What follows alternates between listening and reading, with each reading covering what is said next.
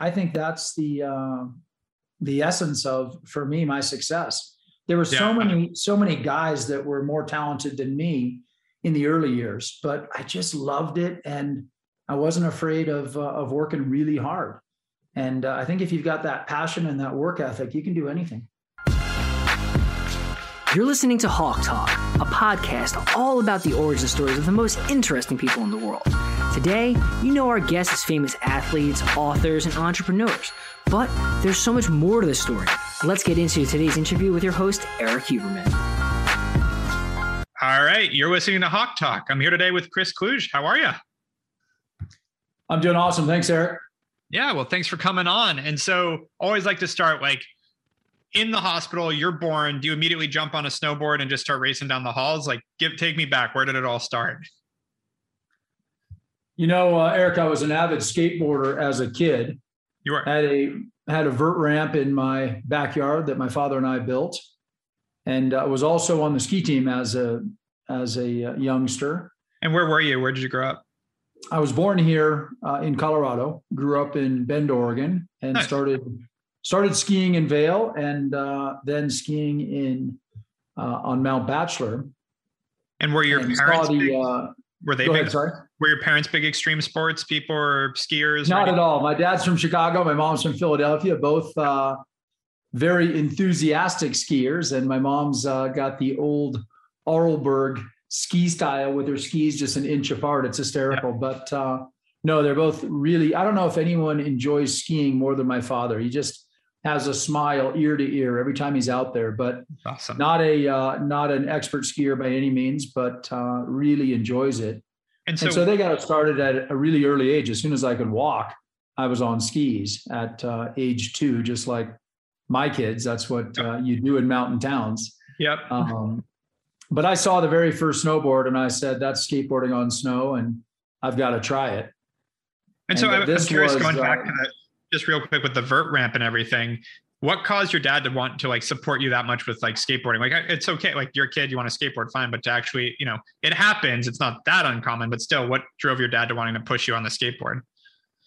He was an awesome dad, and could just see that that's something I was passionate about. And, yep. And he has a woodworking and sort of a craftsman background, was always good at building stuff. And I think it was a great project for a father and son. And so we did it. And I think it's the adage that, if your kids are doing things, you want them doing it at your house. Yeah. So you can, be involved and be a part of that. And great lessons learned for me as a father of a 7 and 10-year-old now that are both ironically into skateboarding and snowboarding and skiing and all of the above. But yeah, it was just a neat thing that we did together. And I was signed up for the ski team. My mom, signed me up for the ski team. My brother was doing that, and that seemed like the path. And then in the middle of pursuing that, I was only, 10 years old, 9, 10 years old. But in the middle of that, I saw the very first Burton Backhill. Yeah. And I said, wait a second here. I got to try that. And my mom's like, what? I just signed you up for the ski team. I just invested in this whole program. And I'm like, Mom, I got a snowboard. And I was such an avid skateboarder that I looked at it and I said, that's skateboarding on snow. I've got to try it. And I did. And, this was in the early 80s. I'm dating myself a little bit, but it was glorified shaped pieces of plywood, leash that went to the nose of the board, moon boots, duct tape, and bungee strap bindings. But, I just fell in love with it. That sensation of tipping a snowboard on edge and floating through the POW. That's all you could ride in the early days, because the Burton Performer that I got for that Christmas had a water ski skag down the middle and 2 rudders on each side. It was ridiculous. And the bindings were mounted about maybe 4, 5, 6 inches from the swallowtail end of the snowboard. It was pretty funny. Yeah. And not customizable at that point, I assume. You can set the bindings, slide them back where you want them, depending on the type of snow. It's just hanging on for dear life. Every snowboard outing was customizable, was an opportunity to improve your equipment, to improve your technique, and a new adventure. And you'd see another snowboarder on Mount Bachelor and you just gravitate to each other. Yeah. And it would be nice to meet them, but immediately you're looking down at their equipment. Like, what are you doing with your boots? What are you doing with your bindings? Where are you positioning them? Yeah. And you felt like you were really on the forefront of something special. Yeah. And we were all trying to figure it out. So as much as not only would you check out each other's equipment and share ideas and collaborate, but then you'd go ride together. Yeah. And I remember when Damian Sanders came to Mount Bachelor and I was a little Grom, and chasing him around was just like a highlight of my childhood. He was such a ripper, and I got to ride with him. And then Craig Kelly, Mikey Ranquet, Kelly Joe Lagaz, all of these guys, Robbie Morrow, Shannon Melhuse, Michelle Taggart, all of the Salem crew came down to Central Oregon and rode, and Craig Kelly and the Washington crew came down and lived there for a few winters. And so I was the young Grom chasing all these guys around and got to follow my heroes and mentors and some of the best snowboarders in the world. And I was going to ask, like, at what point, obviously you fell in love with it like day one, right? Absolutely. Yeah. And so at what point did you go, this is going to be my career? You know, Eric, I heard people say years later, or ask me the question, would you ever have imagined that snowboarding is where it is today? 22-foot, perfectly dragon cut pipes, and the level of riding we're seeing at the X Games and the Olympics, and the participation that we see today, and the kind of equipment that we laugh about where I started and where it is today. You and I just talked about our favorite Burton snowboards, and I ride a Custom X, and the technology that's gone into that. People say, could you ever imagine where the sport is today? And I said, yes. If I could have bought stock in snowboarding the first day I started, I would have. I knew it was going to explode because I fell in love with it the first day I tried it. And I'm, 30 years later, still love it just as much as the day I started back in the early 80s. That's awesome. And so at what point did you start like taking it to another level and competing? How were you? Is it right away? Did you start joining like whatever local competition there was, or? Yeah, Mount Bachelor hosted an early competition that included a racing event and some early freestyle events. Yeah. And one of the neat things in the early years, you showed up with one snowboard and you competed in all of the events on that snowboard. Yeah. And the overall was a pretty prestigious title. Yeah. And like every sport, snowboarding was trying to figure out the right competition formula. Yep. So early years, we had moguls, we had kind of the racing event, which would typically be like a Marlboro Ski Challenge, like a dual giant slalom. Uh-huh.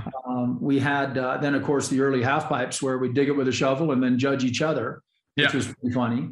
And then in later years, they started to develop, some of the earliest versions of border cross. And so how old were you in that first competition? Say it again. How old were you for that first competition? Well, I started snowboarding at about 9-10 years old. And a few years later, I saw the earliest competitions pop up. So I was probably in, 11, 12 years old. Yeah, got it. And so you're in middle school, you're starting to go into high school. Like, were you starting to think, what are you going to do with your life? As you said, you knew it was going all the way, but at that point already, were you like, I'm just going to be a snowboarder, I don't need college, or like, how were you looking at it? Good question. Really, from those earliest competitions, then I started competing all over the Northwest Series. Did the legendary Mount Baker Bank Slalom many times, did all of the Northwest Series events. My father took me out to Breckenridge for the World Championships and got to race against, all the best European racers. And I was still just a young American Grom, just trying to figure it out. And but guys like Kevin Delaney and Dave Dowd, and of course, as I mentioned, Craig Kelly, Sean Palmer, all of the best racers, freestylers, all of the best riders in the world were there. And that was a real eye opener for me that, hey, this is a sport that, I'd like to get better at and compete at the highest level. And so I really pursued that, got to do U.S. Opens as a junior rider out at Stratton Mountain, Vermont. And I went on the Body Glove Nissan U.S. Pro Tour and competed on that through high school. And then in 1990, did my first International World Cup over in Garmisch-Partenkirchen in Germany. Uh-huh. And in 1991, this is really an interesting story. I had an opportunity to go play small college football, and really enjoyed my college football years. When you compete in an individual sport, and then you play a team sport, you so enjoy the camaraderie and the teamwork and the collective goal of 11 guys working together towards trying to get across the finish line or the goal line in this case. And I really enjoyed that. What position were you? I'm sorry? What position did you play? I played quarterback. Nice. And I had some opportunities to play small college football. And my heart was really in the snowboarding. So I actually went and did a PG year at Deerfield Academy back in Massachusetts, and to play football, continue my academics, and decide, all right, am I going off to college to play football, or am I going to pursue the snowboarding? And that winter in 1990-91, I won the World Cup full time, and was on the World Cup for 20 years. And my heart just told me that's what I wanted to do. And it was probably at that time not a very smart decision, because snowboarding was really in its infancy. Olympics weren't on the horizon. There was only a handful of guys that were making a living doing it.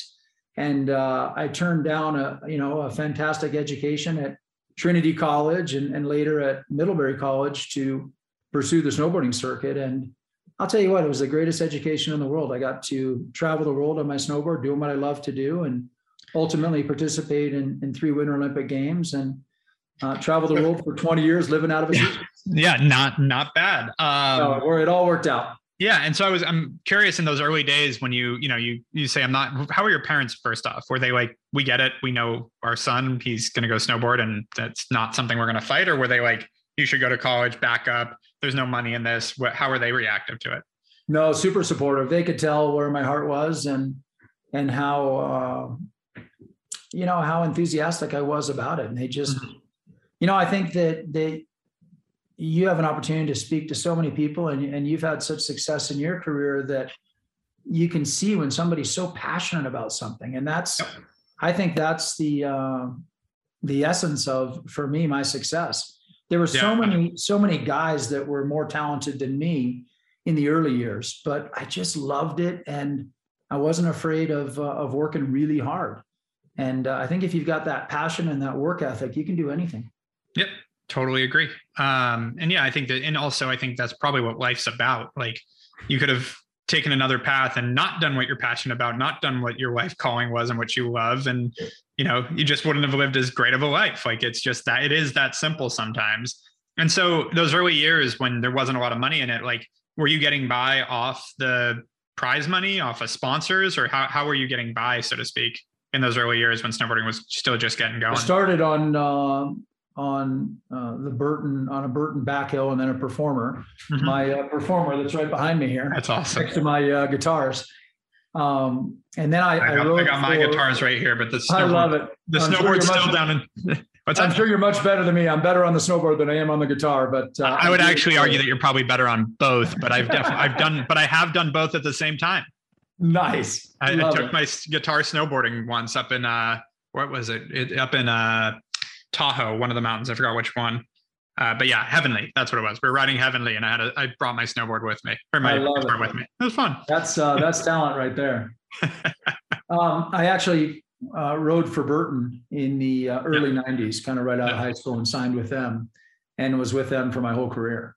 Nice. So I was able to pursue, my World Cup dreams, and they helped support me. And then, but it was really tight. I mean, I would really take the winnings, and that would sort of sustain me through my summer and off-season training, and enable me to, again, pursue this whole snowboarding dream. And it wasn't cheap. I mean, to do the whole World Cup season was, for a kid out of high school, was $25,000-$30,000. And it was tight, but it was also super fun. Yeah. And so at what point did you hit a point where you started making okay money, or was it really just tight through the Olympics, through all of it?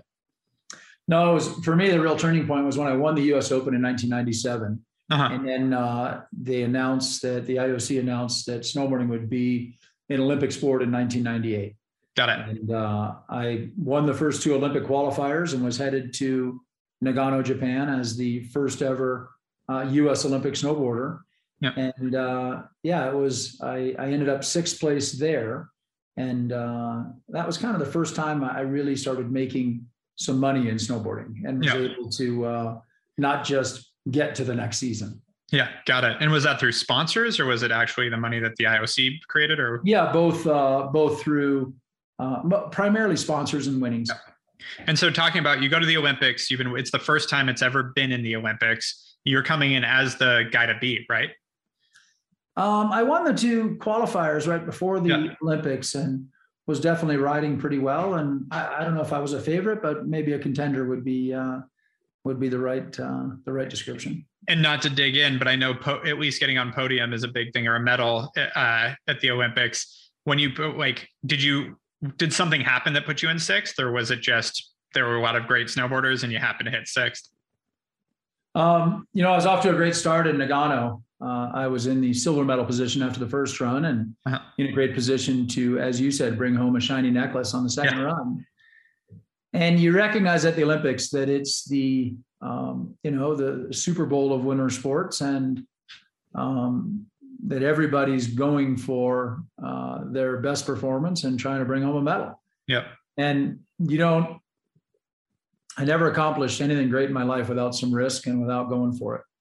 And so that second run, I put my foot on the gas and hammered down.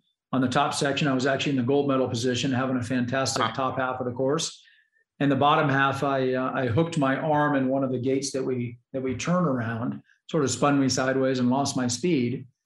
But when you're racing, you don't call timeout and try to fix it. You just keep fighting for that finish line. And I reached down and tried to trip the timer and stop the clock, and hoping and praying it'd be enough to stay on the podium. And unfortunately in Nagano, it was 6th place. And I shared the story with you previously, but I was just devastated. I was at the bottom of Mount Yakibatai in Shigakogen, Japan. And I looked up at the scoreboard and it said 6th place. And I thought, man, how did I just blow that opportunity? This could very well be a once in a lifetime opportunity for me. And I had some other serious health concerns going on with a failing liver, and was actually at that time on a transplant waiting list for a life-saving liver transplant. And so not only do the Olympics come around every 4 years and you may or may not qualify in 4 years, but I was also dealing with some other health challenges and didn't know if I'd be alive or around in 4 years. Yep. And to talk about the liver, so when did you learn there was something wrong with your liver? Was it right before the Olympics? Did you go into this with this weight on your chest as well, or? It's kind of in the early mid 90s. I was diagnosed through a routine physical and showed high liver enzymes. I didn't know what the hell a liver enzyme was. I said, well, more's better, right, doc? And he said, not in this case. Took us about 1.5 years to diagnose what it was. At that time, they sent me down to Denver and the liver specialist down there, and they confirmed that it was a condition called PSC, the same thing that led to the death of one of my boyhood football heroes, Walter Payton, and sat me down and told me that I had this condition and one day I need a liver transplant. I remember looking around the room thinking, who are they talking to? They can't be talking to me. Yeah. I feel like $1 million. Literally, I'm getting ready for the Olympics. Yeah, exactly. I was in total denial, and took me quite a few years to realize that they were actually right. Yeah. Did you have any symptoms of it at that point in the Olympics, or were you still you knew the science, but you didn't really feel it? Yeah, that's exactly right. I was totally asymptomatic and felt like $1 million and was doing what I love to do.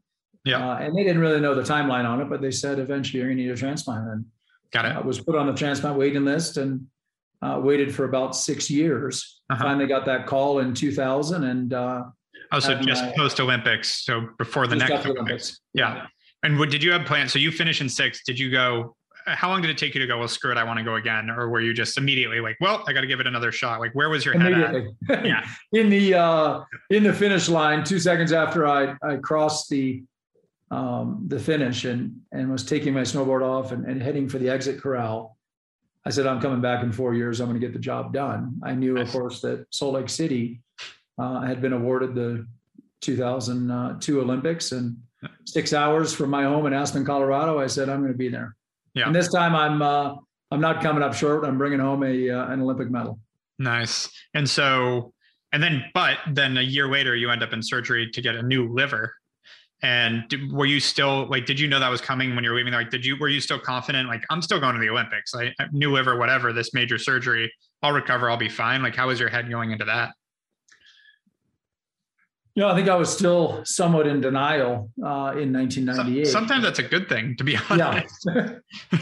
But I was on a waiting list and knew that eventually, I didn't know if it was 1 or 5 or 10 years down the road, but knew eventually that I'd have to deal with that. Yeah. And as it was in the summer of 2000, my health really deteriorated. And so you did actually feel the condition at that point. It wasn't just, we know this is coming, so we're going to replace it. No. And in the spring and summer of 2000, I lost about 35 pounds and actually became a little jaundiced and was really my hematocrit, your red blood cell count, dropped to about half of what it typically is. And I don't know how many more weeks or months that I had, but my health was deteriorating fast. Got it. And so they found you someone. They did. A young 13-year-old boy that died in a gunshot accident in Denver saved my life and 2 others. And July 28th, I got a liver transplant in 2000 and really had a miraculous recovery. I was out of the hospital 4 days later, no infection, no rejection, and was back on a stationary bike just a few days later. And few days. So you got a cut open, I'm assuming, like somewhere in your chest cavity. Yeah, from my sternum all the way down to my right oblique. Looks like a great white took a big bite out of the middle of me. Yeah, so huge. It's the most expensive tattoo in the world. And with that, you got on an exercise bike a few days later. Yeah, I was able to just ride a light stationary bike a few days later and did like some light isometric arm exercises. And my doc said, listen, just walk a lot, walk all over the place for the first couple months. Yeah. So we walked to a Rockies game, to the Broncos training practice. We walked to and watched the international PGA event in Colorado that year out in Castle Pines. And I remember following Ernie Els and Vijay Singh less than a week after a life-saving liver transplant. Yeah. And we got to the 18th hole, and I'm following all these guys. My transplant doc said to walk, and we got to the 18th hole, and they finished the tournament. I just laid down on the side of the 18th green. I was so smoked. So I probably that was probably so good for the healing, though, because it gets your blood moving. I know that I've broken enough bones and injured myself enough that I know just moving your body, the healing process takes off a lot faster. 100%, and that's what I did really for 6 or 7 weeks. Just walked all over the place. Yeah. And then 7 weeks later, my transplant doc said, I don't want you back on a snowboard for 8 weeks. And 7 weeks later, I was back at the Palmer Snowfield at Mount Hood. And is that your personality? Like, you're like, I'm not going to quite listen to you. Well, I was eager. He knew that I was ready to get out and test drive this new engine. And 7 weeks later, I was back on my snowboard. You get back into snowboarding 7 weeks later. And how was it? You've got this new liver. Again, the first week I'm sure was, difficult. Your body's still healing from even the surgery, let alone getting the new liver functioning. But now 7 weeks later, you jump on a snowboard. How'd it feel? Eric, I was just so happy to be back on my snowboard doing what I love to do again, that I wasn't too concerned about making up for lost ground. And all of my fellow U.S. snowboard teammates were training so hard. They were in top form. And I was like Gumby. I just got cut in half and was bouncing back from a major surgery. And so how was that? Like testing the new engine? How did it feel? Yeah, it was amazing. You realize how important your core strength is to any motor skill, balance type sport, skiing, snowboarding, skateboarding, all the board sports that I love. Yeah. And I literally got cut in half from my sternum to my right oblique. And so I felt like Gumby.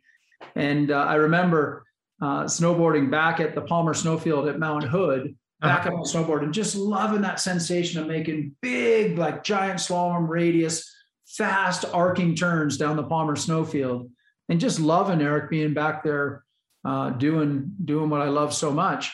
I do recall a cartwheel tomahawk fall, maybe day 2 or day 3. And I got up and I was like, oh God, is my liver still there? I was nervous that I'd opened up my zipper, but it was all good. And, how long did you have that zipper, by the way, the the staples or the stitches in there?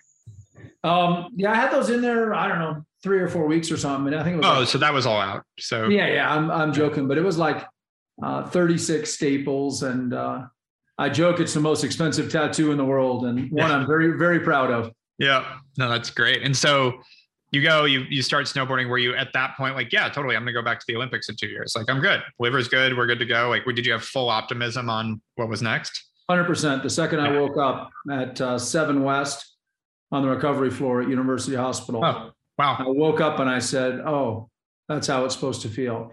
And I knew. So you felt the difference right then? 100%. You know, I never realized that I was running around with such a compromised liver. And when they stuck a brand new, perfectly functioning liver in me, I knew the minute I woke up. I said, oh, that's how it's supposed to feel. And there was, Eric, no doubt in my mind that I was going to make it back. Wow. That's awesome. And I didn't know I was going to make it back to my Olympics and win an Olympic medal, but I knew I was going to make it back and at least have the opportunity to do so. So all of that was icing on the cake just a year and a half later. And so I was going to say, 7 weeks later, you're snowboarding. How quickly did you actually go back into full training for the Olympics, other than just riding a little bit? Yeah, just a few months, 2-3 months. It took me probably 6 months to fully build my core strength and stabilizing muscles back. But I did win my first World Cup in San Candido, Italy, in the Dolomites, 6 months after my life-saving liver transplant. And you did. So you entered a World Cup, and 6 months after one of the more major surgeries you can pretty much have, and you won. I won, and that was really special for me because it was my first World Cup podium after my life-saving liver transplant. And the day before, I was really struggling to, my dog is outside getting excited about this story as well. She's barking in the background. I was really struggling with how to thank my donor family. Mm-hmm. And they had given me this incredible gift and this second chance, and really made the most heroic and selfless decision that anyone can make, and saved my life and 2 others. All the while, they'd lost their young 13-year-old boy in a gunshot accident in Denver. And I really struggled with, how do you thank somebody for that? And I'm alive and I'm returning to the sport that I love and my Olympic dreams and my family, and they'd lost their young boy. And I think that's one of the real challenges of organ donation for the recipients, is maybe a little bit of survivor's guilt, if you will. And I wrote them, I'd struggled with a letter. I really wanted to write them, but a simple thank you just didn't seem adequate. And I wrote them a letter the day before winning that World Cup, and just said, I thank God every day for being here. And I thank you for the second chance at life. And I'm doing what I love to do because of you and your heroic decision. And that was a huge weight off my shoulders. And won my first World Cup the next day, and then got to meet them in person 18 months later in Salt Lake City when I won my bronze medal. Oh, so they brought them out to the Olympics? They did. They came to the Olympics. They watched me win my bronze in Park City. And the next day we got together, I got to put my bronze medal around their neck and thank them in person. And I have to say, I was more nervous for that than my Olympic race. I can imagine. That's hard. It's hard to, what do you do for that person, kind of thing? But we just hugged it out pretty much. And, we're all grateful that, Billy Flood, my donor, lived on in his legacy, and I was here, and we were celebrating life, making the most of a very challenging and traumatic situation. Yeah, no, absolutely. And so that's the miracle of organ donation, that donors say yes, not at an easy time. And we pay tribute to them really as transplant recipients and everything that we do, and trying to pass it on and pay it forward to make sure that every other person has a chance that's in need for a life-saving transplant today has a chance to get one. Yeah. And it's crazy how we've turned our bodies and like with technology into like cars, where it's like, I just got a new liver. I got a new this, like that is something. And now they're talking about, would they just grow a pig kidney or something? They did. You're exactly right. And it seemed to have had a very successful launch. So yeah, at 48 years old, in 2010, I was 37 years old, the only snowboarder with gray hair at the Vancouver Olympics. And I thought, all right, 20 years, 3 Olympics, living out of a suitcase and riding my snowboard around the world for 20 years, probably time for me to try something else. And now at 48, talking about spare parts, all my action sports buddies in their late 40s are getting new hips and new knees and new shoulders. Absolutely. So we're all bionic. Yeah, that happens. So going back to the Olympics, so you first off, I'm curious on that World Cup that you won 6 months in. You were saying your abs weren't even fully back yet, right? Like you weren't fully trained by the time you did that World Cup. Is that fair? Or were you peak condition at that point? I blew my knee out horribly in 98 on my birthday of all days, November 18th. And oh, happy birthday soon. I'm the 14th. Yeah, it's coming up. I'm getting older. And I blew my knee out horribly, ACL, LCL, MCL, and had a huge surgery and was out for the 98-99 season. And that recovered, and I was back on a snowboard about 4 months later. But I was told that it takes at least a full year for that whole recovery, and to where you don't have like random swelling or something in your knee or where they had the surgery. And so, yes, I was snowboarding at 7 weeks after my transplant and won a World Cup 6 months later. But I don't know if I was 100% in terms of core strength and full, muscle recovery. Well, that's why I ask. I'm curious. Is it that you just had the innate technique? Because in an athletic sport like that, you're competing against people in their peak condition. And so for you to win and you're not in peak condition, do you think it's just you had that history and training and technique that you didn't? It's the mental. I think it was determination, mental toughness, and I think just the will, For me, I barely qualified for the 2002 Olympics. I sort of screwed up on the first few qualifiers and came right down to the wire, and fortunately performed well at the last couple of qualifiers and just snuck into the 2002 Olympics as the final. And that's after placing first in the qualifiers, the Olympics before too. Exactly. Right? The Olympics before. I won the first two. I was the first ever named U.S. Olympic snowboarder and didn't even have to perform at the third one. And then this time I left it for the last couple and just barely got in. And I remember when I got in, I just said, I've done something nobody else has ever done. I'm the first organ transplant recipient, Olympian. I might as well go win a damn medal now. Nobody's expecting me to do so. It's on our home turf in Salt Lake City, 6 hours from my home in Aspen, Colorado. I'm going to do it. Yep. I've never had clarity like that before. And you and I talked before about visualization and setting your mind to something. And we know how powerful that is in sports. But I experienced that when I was on that 7 West recovery floor at University Hospital. And I was hooked up to all kinds of machines and IVs and all sorts of things. And I just was laying there in the bed, seeing myself snowboarding again at Palmer Snowfield at Mount Hood, making those big, beautiful turns. And 7 weeks later I was. And I woke up that day on February 16th, which was ironically National Donor Day. Mm-hmm. And woke up on February 16th, 2002. And I said, I'm winning a medal today. And fought through all the rounds and pulled it off on my friend Peekaboo Streets run in Park City Resort. It's amazing. And so you were that confident, you went in there, you felt fully prepared to at that point, right? I was, I was in good form. And again, we had 25,000 people at the bottom of Peekaboo Streets run there in Park City, and a lot cheering for an American to win a medal that day, and the first ever medal in snowboard racing.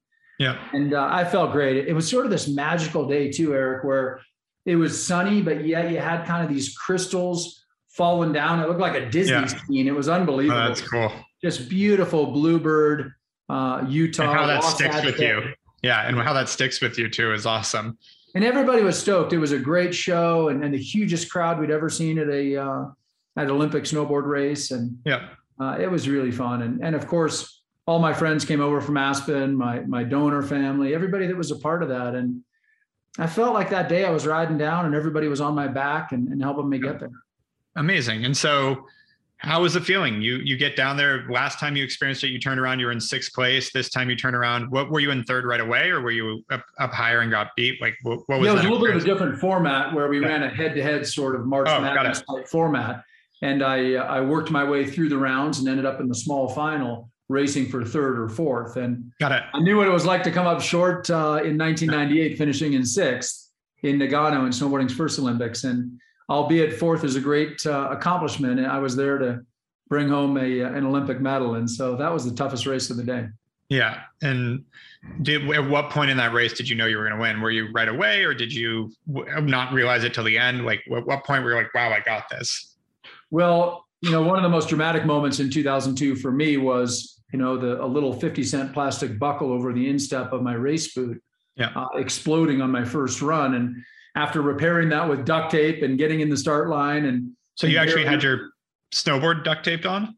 Yeah, my boot. When I race, I wear like a hard shell plastic boot. Yeah. When I'm free riding, I'm just in your regular, Burton drivers or Ions or a leather free ride boot. But this day I'm in my race boots, and a buckle that I'd never broken in my career exploded on the first run, and I had to resort to a pipe fastener and duct tape to hold it all together and get me to the start line of that second run. And I would say, to answer your question, when did I know? About halfway down the second run, I was really fast on the lower section of Peekaboo's run all day long. It helped me get through a couple of really tight races and get through a few tough rounds. And about halfway down, I started to smile a little bit, and I thought, I've got him. And I was racing one of my best friends, Nicolas Huet from France. And I started to smile, and I thought, this is my race. I'm winning a medal today. And then the next thought that entered my mind was, don't smile, you idiot. Get to the finish line. Yeah, focus. Kept riding and Superman into that crowd of about 25,000 people, and was just pumping my fist. And it was a huge party at the end. And I felt badly for my friend Nick, because I knew what that feeling was like coming up short in 1998 as I was parading towards or exiting the finish corral, uttering a few 4-letter words under my breath in 1998 in Nagano. So I gave him a big hug. And, that's what's so special about snowboarding. I got involved in it, as we talked yesterday, in the really early years when it was duct tape, moon boots, and glorified shaped pieces of plywood. Yep. And even at the highest level of the sport, you saw that camaraderie and that friendship emerge. Even in a tough situation, when one guy wins a medal and the other doesn't, we're still high-fiving. And that's the spirit of our sport. That's what drew me into it in the beginning. And it's still my favorite thing in the world to do. And my passion for board sports started with skateboarding, led to snowboarding. Now I'm an avid kiter, foiler, skateboarding again with my kids, riding my one wheel. And I love that sensation of standing sideways on a board and that centrifugal force sensation of tipping it up on edge and making a heel side and a toe side, or front side and a back side on my surfboard. It's just one of the greatest feelings in the world, that feeling of a bottom turn or a deep powder arc through the snow, floating through there. And I can't get enough of it, Eric. It's something I fell in love with when I was 9 or 10 years old. And here I am turning 49 years old soon. And it's still my favorite thing to do. No, that's amazing. And so, speaking of which, so you finished the Olympics in 2002. How long did you stick with snowboarding as a professional? Well, I started my real first year on the Snowboard World Cup was 1991. Yeah, 1990-91. I did an earlier World Cup prior to that at the Breckenridge. I think it was 1987 World Championships. But started competing a few years after I started, around mid 80s. Yeah, and retired after the 2010 Olympics. That was my. So you did two more. You went to two more Olympics after that. I did. Yeah, I missed 2006 in Torino, Italy. Went there in a broadcasting role, and that was also a great experience and really fun. And then, what was the reason for missing it? How come you didn't? I just didn't perform at. Got it. On a level to qualify. Got it. And so that was a little bit of humble pie, but also a good experience, and I built on that. And then bounced back in 2010 with my good friend, my late friend, Dave Lagashoots. He sponsored us, and he started together with his friend Hooters. And I went in 2010 with an independent team with the coach of my choice and my favorite wax technician, a former teammate, and qualified for the 2010 Olympics as Team Hooters. And I'm sure the IOC and the U.S. snowboard team loved that. We had Hooters emblazoned down our speed suits. That's perfect. The whole season, and it was so fun. Great way to go out. Yeah, that's awesome. And so, did you know what you wanted to do next? Like, were you ready to retire at that point? Like, you can still ride for fun all the time, but you're like, I'm done. I've got there. You said you were one of the only guys standing up there with gray hair. Yeah, I was 37 years old in 2010.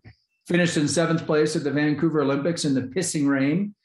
And really, Eric, I'd done everything I wanted to do. It's always great to win every single race, which I didn't. I had plenty of ugly ones and plenty of podium finishes and efforts I was really proud of. But at that time, I'd done everything I wanted to do and wanted to start a family and move on and start a business. It's interesting. A few years earlier, my late friend, Gary Albert, who was a great mentor to me, drugged me in to meet with two guys that owned the local Aspen Snowmass Sotheby's franchise. Mm-hmm. And Gary Albert was a genius. He was kind of the genius behind the distribution and creation of Cabbage Patch Kids. Oh, wow. And we nicknamed him the Toy Maker, and he crushed it in business. And sadly, we lost him a few years ago. But he said, Chris, I watched my friends in the Philadelphia, New Jersey area. He was really good friends with Ron Jaworski and with the basketball star. I can't remember his name off the top of my head. And he saw them sort of struggle with that transition. Mm-hmm. And not that I was making the NBA or NFL kind of money or acclaim that those guys did, but he said, listen, I want you to use this career as a springboard into whatever you're doing next. Yeah. So a few years earlier, in around 2007-8, he drugged me in and said, you should talk to these guys that own the local Sotheby's franchise. You should get your real estate license. This is a great career for you. And I went in kicking and screaming. I didn't want to.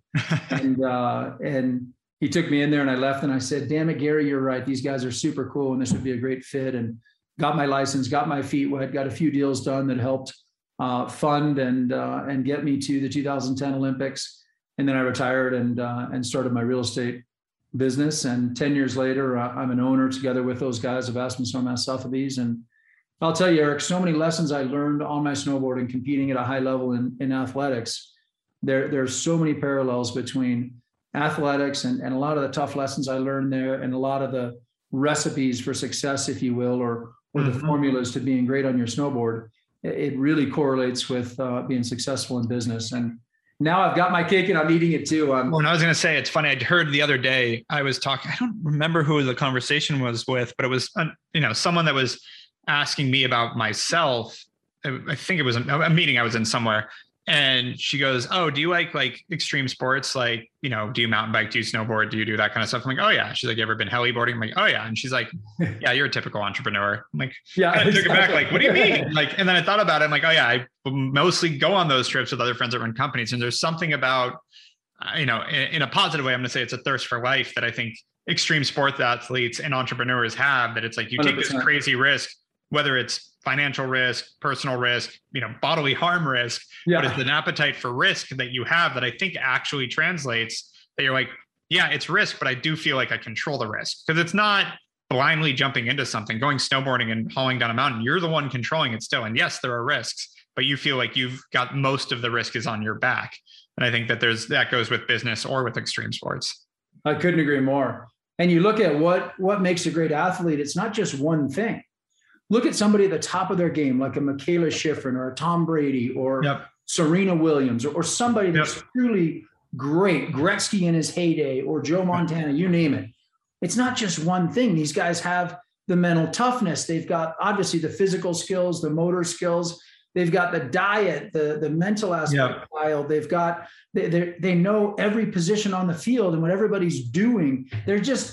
They're all in and they're training. Everything is just a percentage better. And at the end of the day, you see someone like Jean-Claude Keely or Ingemar Stenmark in their heyday, or Tomba, or you name it, whatever sport in their heyday, they're not doing one thing better that's leading to their dominance. They're doing 5, 6, 7, 10 things better.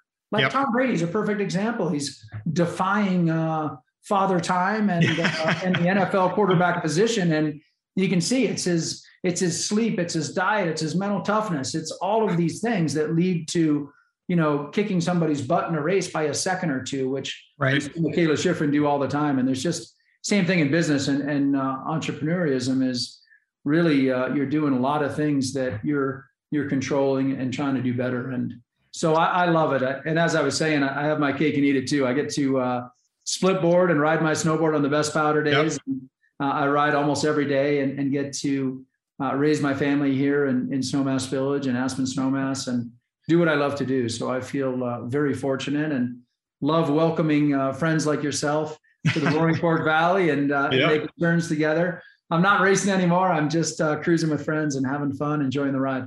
Yeah, I'll definitely be enjoying the ride. I'll see if I can keep up, but probably not. You're always welcome. So last two questions for you. Number one, what's next? You've built out this now decade-long real estate career. You're still snowboarding. What do you think is coming next for you? My life's mission is changing the landscape for organ donation, ensuring that everyone that needs a transplant can get one. And we started right after 2002. In 2003, we started the Chris Klug Foundation that's dedicated to helping those in need of a life-saving transplant and helping inspire those too that have gone through the transplant process. And that's my life's mission. I love my sales and marketing business. I love living here and raising my kids. And I'll tell you, to digress for a second, there is nothing better than snowboarding with my kids. I've done all those things that you talked about, heliboarding and backcountry snowboarding and touring all the mountains, the Elk Range above our cabin. And I'll tell you, going out and riding with my kids and following them is an absolute highlight of my life right now. And so I hope I'm always standing sideways and enjoying the ride, whatever board sport it is, on the water or the snow.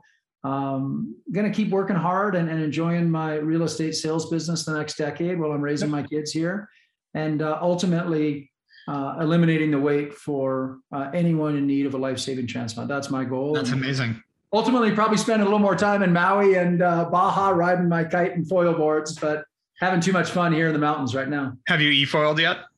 I have not done the e-foil, but you got to I've been riding my foil behind the boat and on my kites for the last few years. And I tried e-foiling this summer. It's so much fun because you don't need the boat. You don't need anything else. You just go. I'll tell you what, I'll come e-foil with you. You come snowboard with me. Done. All right. And last question for anyone trying to pursue their dreams, someone that is just getting going, whatever that might be. What's one piece of advice you either received or wish you received that can help you think get that? That isn't something you hear all the time, like hard work, determination, great. But what's something unique that you think could take away? I think the cliche of if it was easy, everybody would be doing it. There's a lot of truth to that. Mm-hmm. And so, yes, that is, in response to your question, the hard work and the commitment. I think for me, I really enjoyed doing it. And when I enjoy something, again, another cliche, you never work a day in your life. Yeah. And really, I loved snowboarding. I loved the culture. I loved the people. I loved being out in the mountains at the mercy of Mother Nature. I loved the whole darn thing. And that really led to me wanting to be better at it, wanting to do better, wanting to get faster, wanting to improve my technique, my equipment, every aspect that makes you great in that sport. And I think just finding something you're really passionate about, you enjoy, you're not just saying it, like you're interested in it, you love it. Yeah. I think that's so important. And for me, as an organ transplant recipient, as an Olympic medalist, you don't win an Olympic medal by yourself. You don't get through an organ transplant successfully without a great team behind you. So not only do you need to find something you're passionate about, you really enjoy and is really fun for you, but you also need to somehow surround yourself with people that share that vision and that goal, and have a great team of friends, of coworkers, of employees, whatever it is, family, friends that maybe share in that goal and that you can do it together, because none of us succeed alone. And as a transplant recipient, no one knows that better than me. Amen. Well, Chris, this has been awesome. Thank you so much for coming on Hawk Talk. You bet, Eric. Love catching up with you and look forward to making some turns, hopefully this winter. Me as well. Really excited about it, actually. Yeah, let's do it. Get your new Burton gear. Let's get out there. Amen. Hawk Media is your outsourced CMO and marketing team. We'll dive into your business for free, identify opportunities in your marketing strategy, then get you teamed up with individual experts, all month to month and a la carte. Whether you're looking for a Facebook advertiser, a web designer, or a fractional CMO, we can help you drive growth for your business. We've successfully grown over 2,500 brands, and we're here to help you too. No matter your goal, we've got you covered. To learn more, visit hawkmedia.com. That's Hawk with an E, media.com.